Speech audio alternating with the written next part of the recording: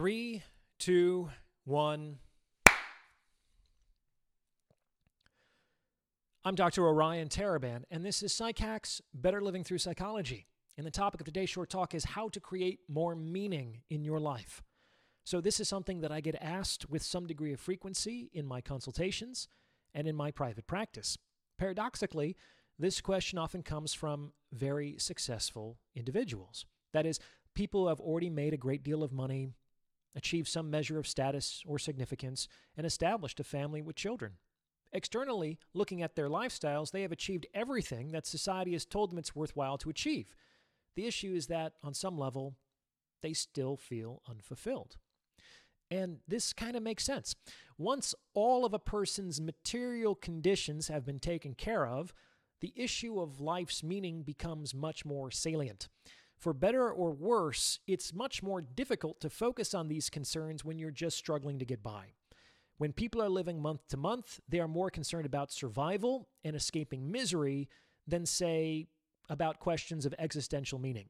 These are questions that are universal to humanity, but that are also somewhat privileged. And that's why they often come up in the context of folks who have more successful lives. Today, I'm going to share with you my recipe for creating meaning in life.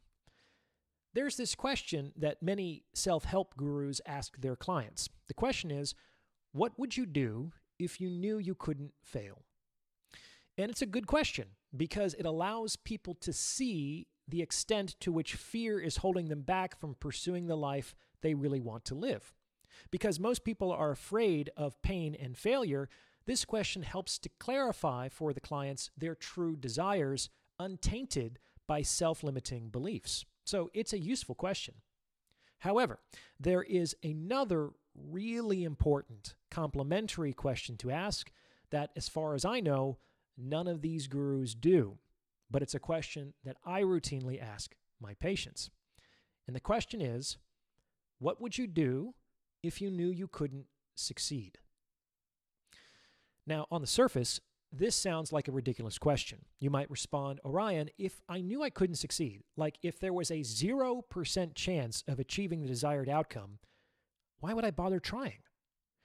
And that is an understandable response. A lot of things, if you knew that you could not get what you were striving for, would you and should you give up their pursuit? Absolutely. But here's the thing. There are things in life worth doing, even if we don't wholly succeed in attaining them. In the world, some mountains are worth dying on, even if you don't reach the summit. And this is actually wonderful news, as the highest goals to which humanity can aim probably won't be achieved in your or my lifetime. If we couldn't climb a little higher and have that effort matter, if all hills had to be summited in our little lifetimes, then everything would be reduced to the level of personal achievement, which is exactly where a lot of successful people find themselves. The answer to the question, what would you do, what would you still do if you knew you couldn't succeed, will reveal to you the most significant opportunities to develop meaning in your life. If you think about it, it's actually hard to transform an achievement into something more meaningful. That's because achievement is an external reward, like money or sex or status or fame. These things are compensations for successful effort, and because they exist, there is no reason for your mind to produce internal compensations. It's like, how are you going to focus if you're popping Adderall all the time? But if we remove all of those external compensations, if we take away all the money and the sex and the status and the fame, if we even take away the self-satisfaction of virtue or the possibility of transcendent glory, then the mind will begin to generate a compensation for itself. And that compensation is meaning.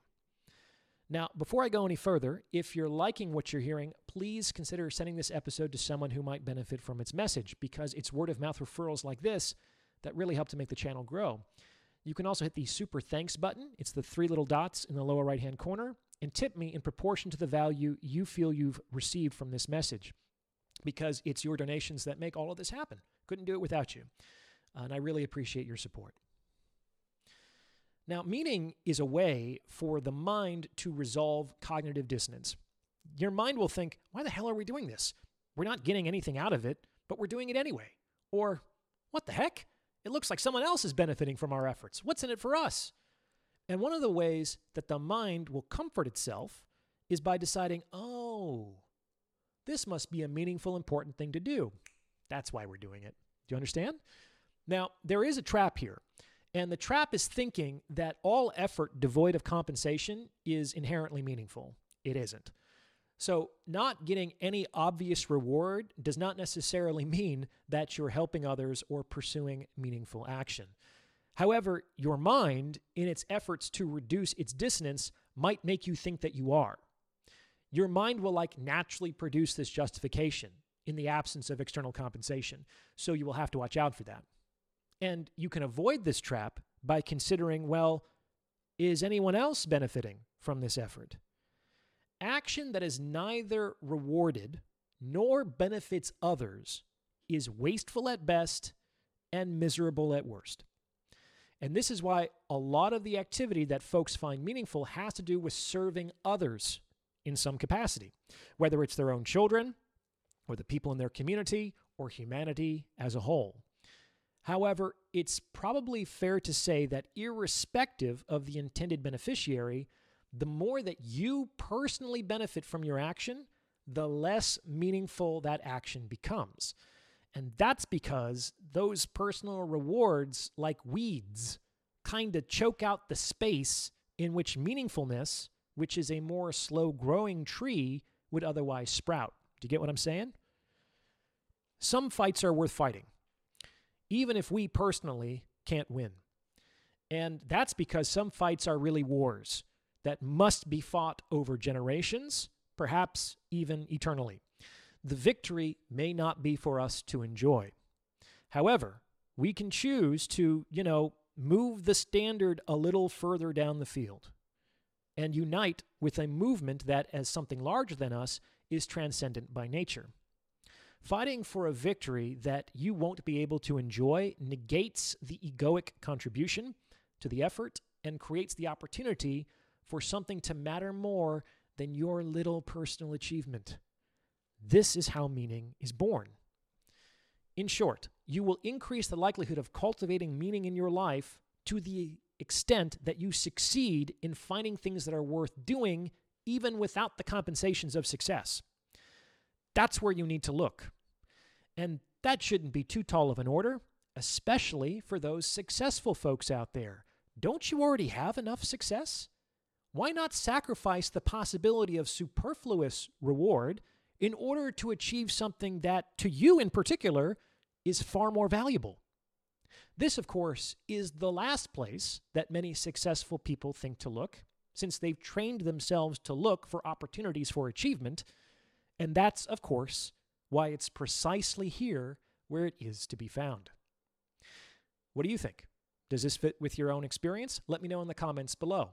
And if you've gotten this far, you might as well like this episode and subscribe to this channel. You may also consider becoming a channel member with perks like priority review of comments or booking a paid consultation. As usual, thank you for listening.